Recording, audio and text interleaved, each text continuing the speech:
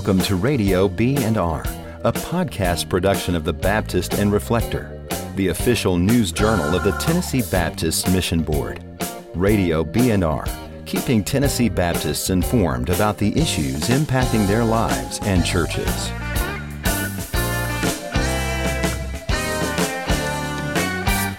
Hello and welcome into this edition of Radio B&R. I'm your host, Chris Turner, Director of Communications for the Tennessee Baptist Mission Board.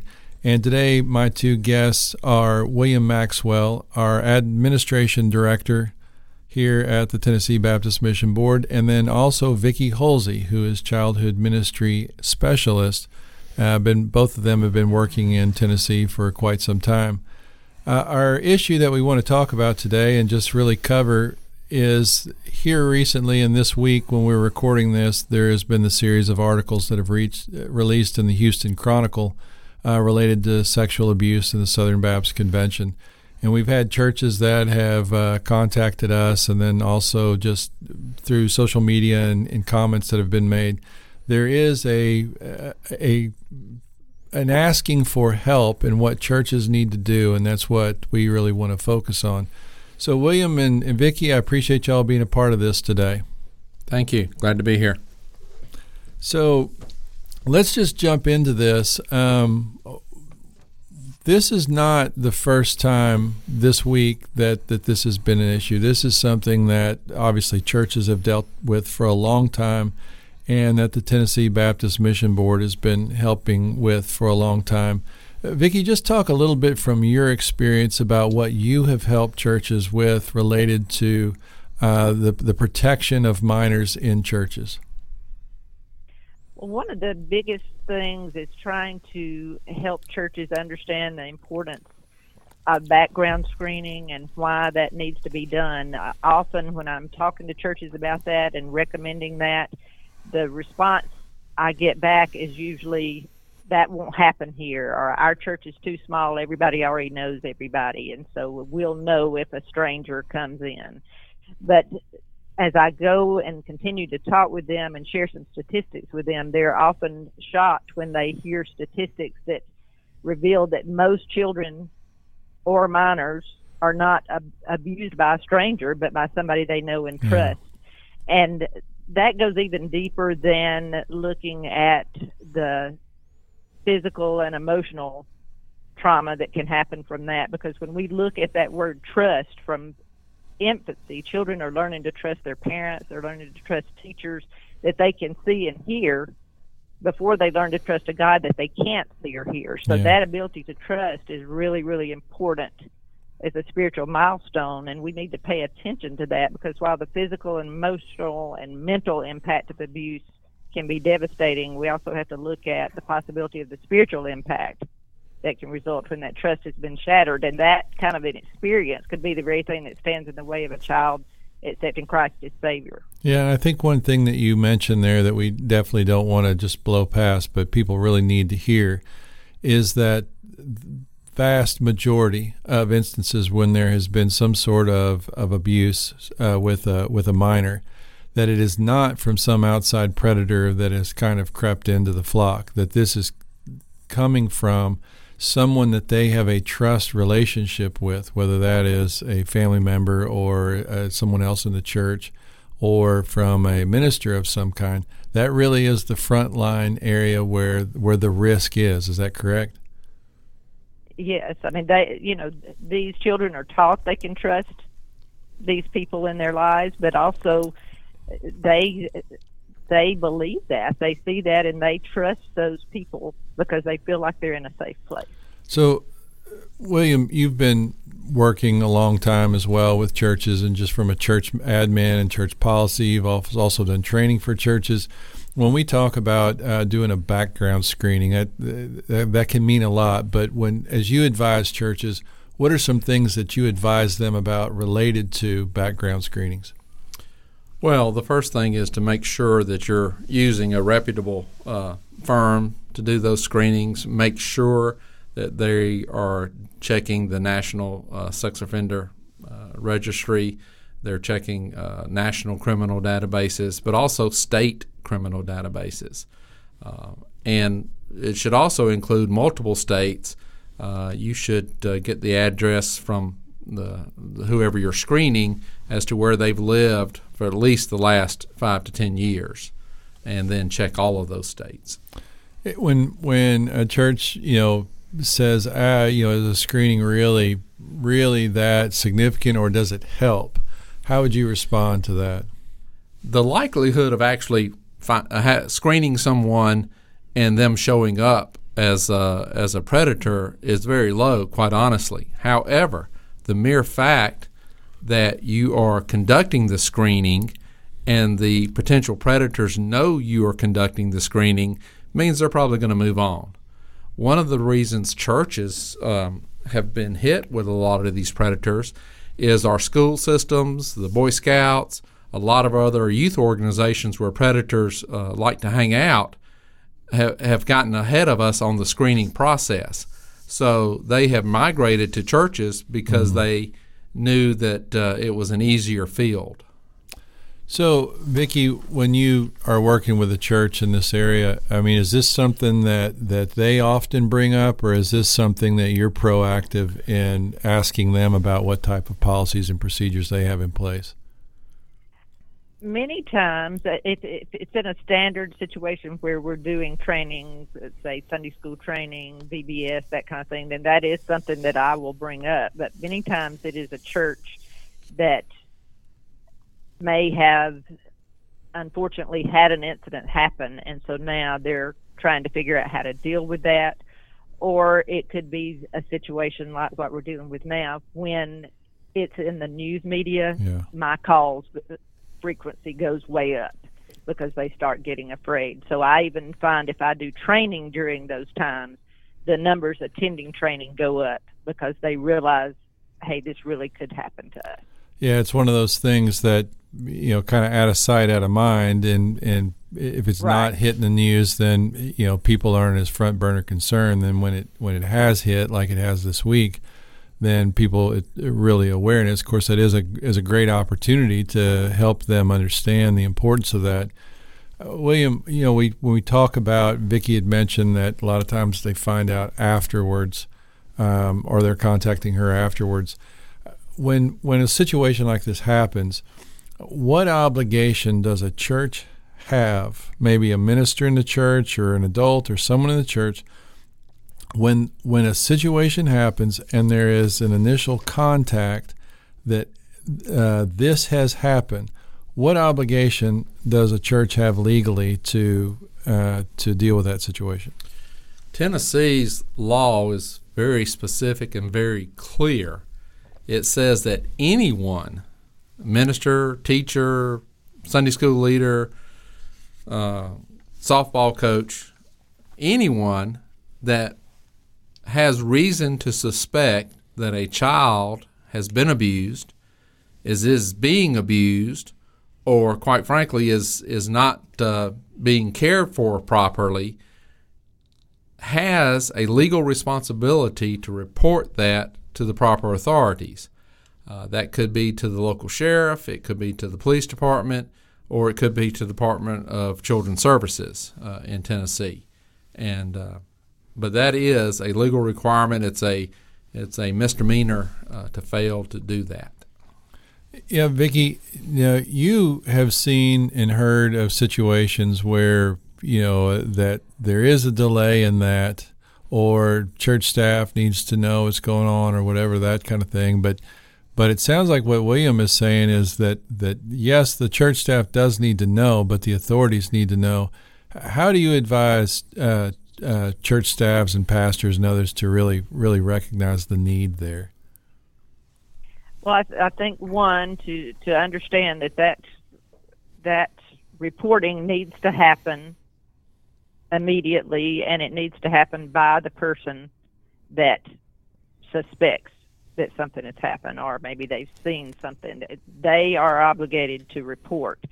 So you don't want to delay that process by going to your pastor or some other staff member first and thinking that they can do that reporting for you. Sometimes people would rather somebody else do that, but as William said, that any person is responsible to report.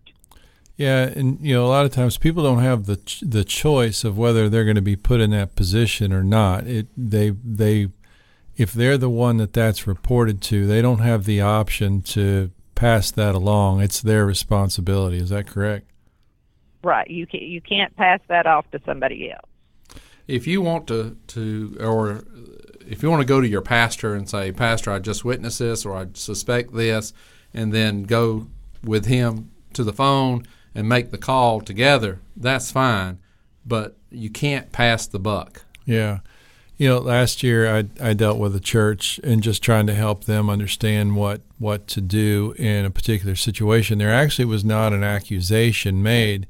It was more an insinuation by a mother that something might have happened.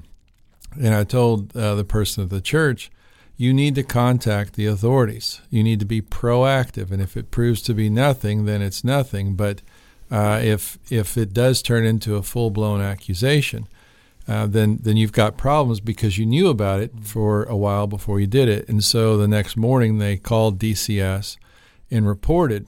Now, fortunately, this church had great policies in place, had all of their staff trained up. And so when DCS came out and looked at it, almost immediately looking at the situation, they said, there's nothing here and there's nothing to this claim. And the parents actually never fully did the claim, but DCS commended them for being proactive to do it.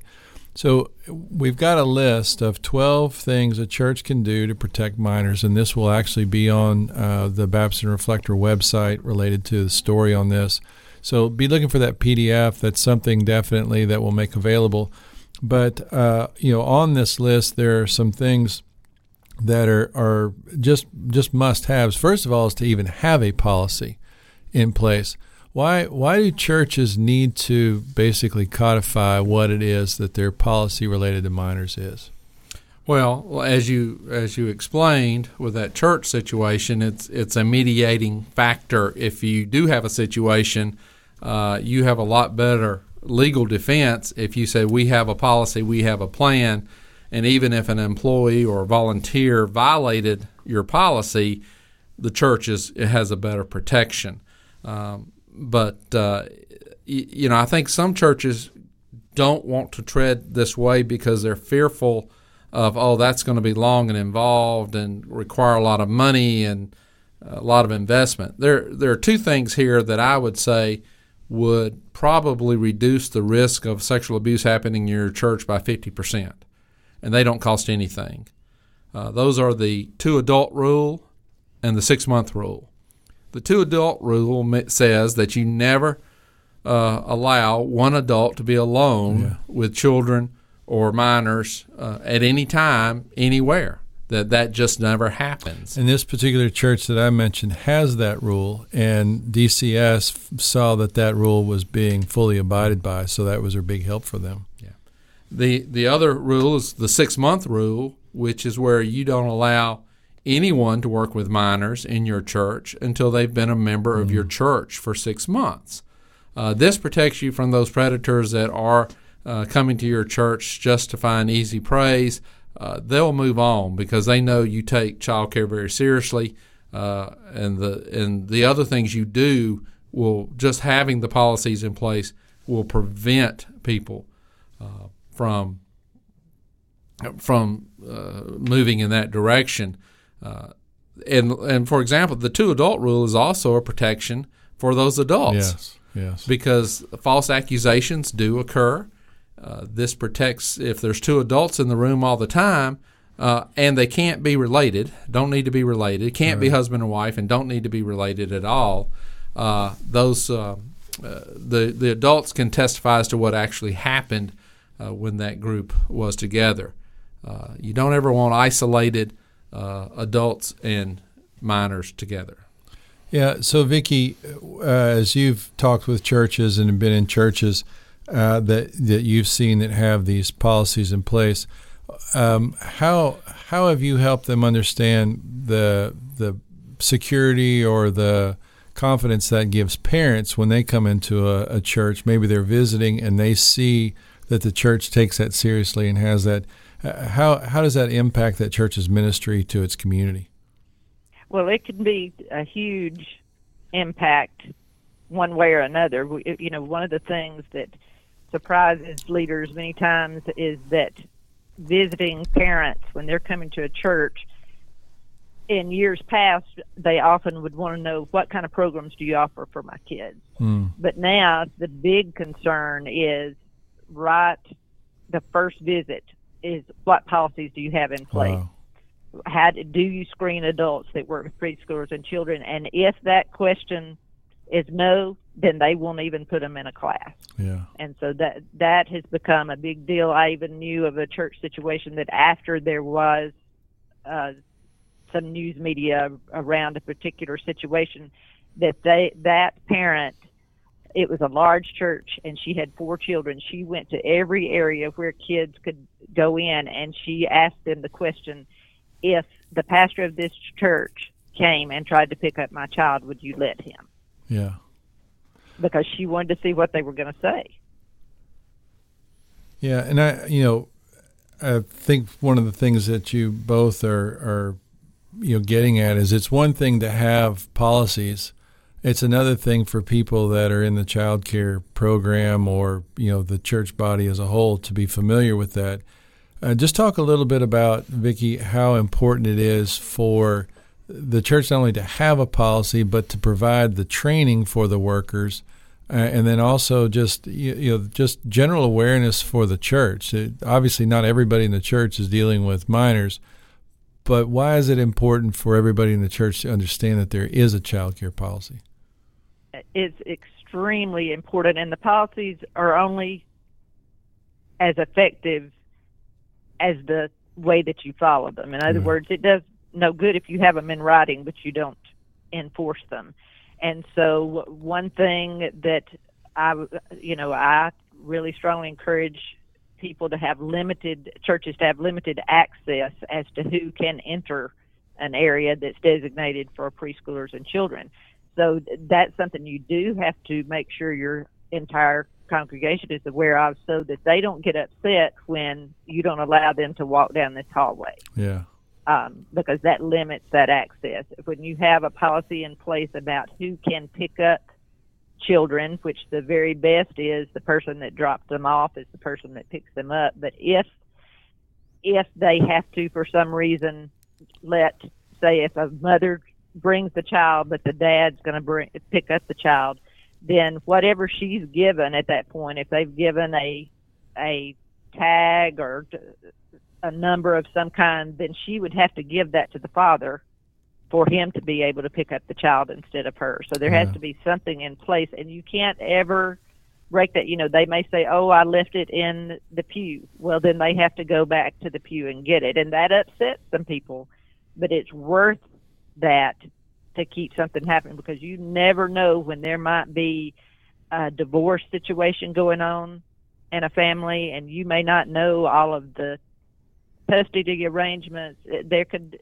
easily be something that you don't know. It would seem like in a larger church there would be less trouble with someone enforcing that than in a smaller church where, as you mentioned, everybody knows everybody. It's like, oh, yeah, she forgot to give me the tag, but I'll go ahead and pick them up, and them going ahead and giving the child to a father or mother, the opposite. So there really is a diligence that has to be, like, if this is the policy, even if it's a small church, people just need to abide by the policy.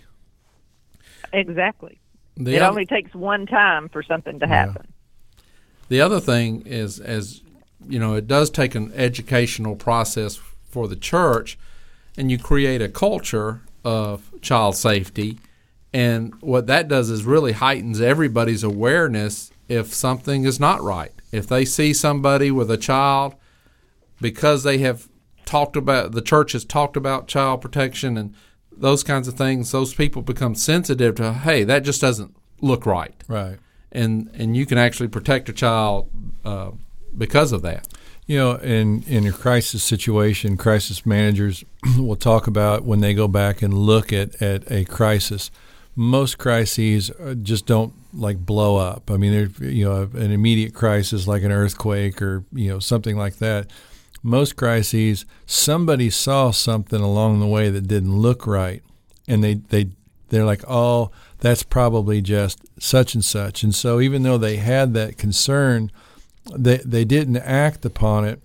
And then like in an active shooter situation or even something like this, if something doesn't look out of place, somebody needs to talk to somebody and get the story. And if it's all good, then it's all good. Nobody's going to be offended by the fact that somebody was being cautious and looking out for people's children. That's not going to offend somebody. What the problem is if they knew something and didn't say it, and then there's a problem, then that person obviously is going to be guilty or feel guilty for not having acted on that instinct. So, as William said about the educational process, that is so important, because if you've got a church that maybe there's been a lady that's been in the babies Sunday school class for 40 years, and you suddenly mail a letter to her that with an application and that she's got to sign to have a background check done, then she doesn't understand that. Why do you not trust me? And so we have to make sure we educate the church on why this is important. I just can't think that anybody in any church, unless it was a predator, would be offended by a church taking a Sunday night or a Wednesday night or just communicating clearly, this is where we're headed and this is why we're doing it. It seems like that would be something that the church would have. Members in the church would feel a sense of confidence in their church for being proactive that way. Chris, that has been probably the number one reason churches have told me, we know we need to do background screenings, but we know that our current people are going to be offended by asking them to do this. My response to that is I would go to them and sit down and say, look, we know you love children. You have worked with children here, for years and years and years. We know you love them, you care for them, and you will do anything to protect them.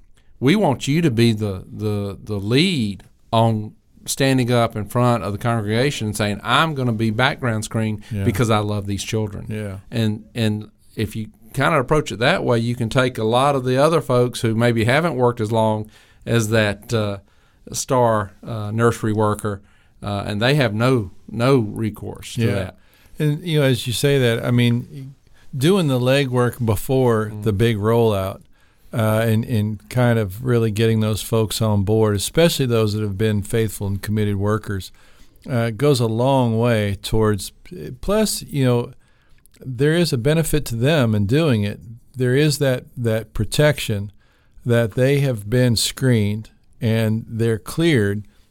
And if there is an accusation of some kind, well, then you have the background screening in your back pocket for that person. Exactly. So well, there are some other things on this list, and we'll just talk about one or two more. The training for volunteers and staff who work with minors, we've touched on that. The supervision of volunteers, the communication policy. This would include parents approving of any electronic communication between volunteers and staff. And so, that's also falls in that, keeping that line of communication open. But talk about the importance. One of you talk about the importance of engaging parents in this conversation. It's not just about the workers. What do churches need to do in relation to going beyond just getting the workers and volunteers and staff up to speed on this? What do they need to do with parents? I have a term I use called equalizing expectations. That you want parents to understand what they can expect from your church ministry, whether that be preschoolers, children, or youth. Obviously, it becomes a little more complicated with youth. Some parents want churches to raise their youth on their behalf. Yeah. But so part of equalizing expectations is coming to a more realistic expectation of that. But if you look at a lot of the cases of the abuse, especially of teenagers, it begins with text messaging and private conversations that the predator is having with these teenagers. So having the parents understanding that, yes, I'll give my permission for this person to communicate electronically, that puts them on notice, though, that they probably need to every once in a while check their kids' text messages or phone messages just to make sure there's no inappropriate communications going on. Unfortunately, text messaging and the like allows for that isolation to occur. That is why we have the 2-adult rule. You can't enforce that with a text messaging system. And I think staff need to learn how to appropriately communicate with their teenagers. I mean, it's great. Text messaging is great to say, okay, we're having pizza at 6:00 tonight. Everybody come. But it's when it gets into the more personal and intimate conversations that the red flags start to go up. Yeah. Vicki, you got anything to add to that aspect? Well, one thing I really encourage leaders of kids, and some people say, well, kids would never have cell phones. Well, it's amazing how many children do have cell phones and have access to, whether it be email or texting, those kind of things. And so I really strongly encourage leaders that if there is any communication like that the parent is always included. If you're going to, if a child has email, a preteen has email, if you email them, the parent is copied on the email. That I just think that gives you that extra keeping the parent in the loop, and that also alerts the child that that's happening. It really sounds like the whole idea that people that deal with children or minors need to recognize that the onus of responsibility is on them to be so above board and so far from the line, that the whole idea of the appearance of evil type thing. They may be completely innocent and there be nothing there, but that they need to be self-aware of what it might look like to someone else. And I think if people were a little bit more aware of what it looks like that they're doing, then they would have that margin between where the line is and really where they're dealing with minors. So we've talked a lot about this. We've got some resources that are on the Baptist Reflector site. Obviously, Vicki, you've said that your phone kind of blows up during this time when some attention is brought to a situation like this. What can a church do in relation to having you help them? What do they need to do to say, hey, we'd like for you to come out and help us out? Well, many times they want to see something in writing. So this 12 things a church can do to protect minors is huge for them. Yeah. Because they want something in writing to be able to use in their church. Sometimes they want you to come to their church and, will you meet with this team, or will you speak? I've even spoken to entire congregations on a Wednesday night, that kind of thing, about these issues. Yeah. Associations sometimes have me come and do training, but we're in a situation like now when the calls are very heavy, then sometimes it may be months out before I could do that. Yeah.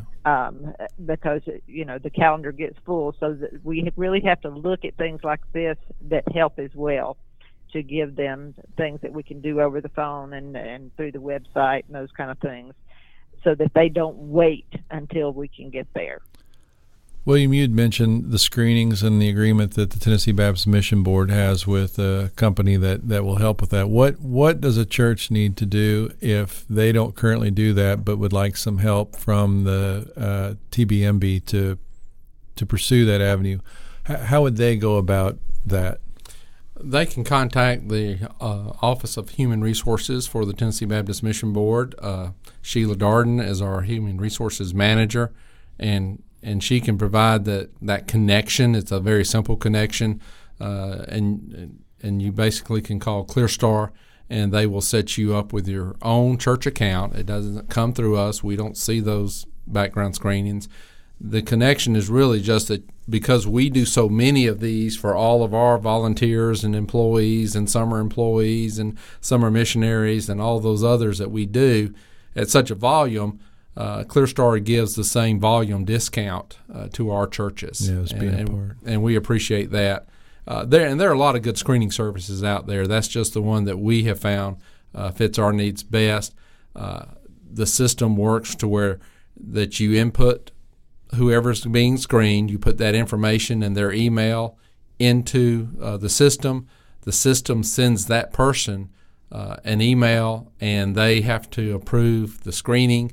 They put in all their own information. So it's a fairly simple system to function, and then the church gets the report back and then makes the decision.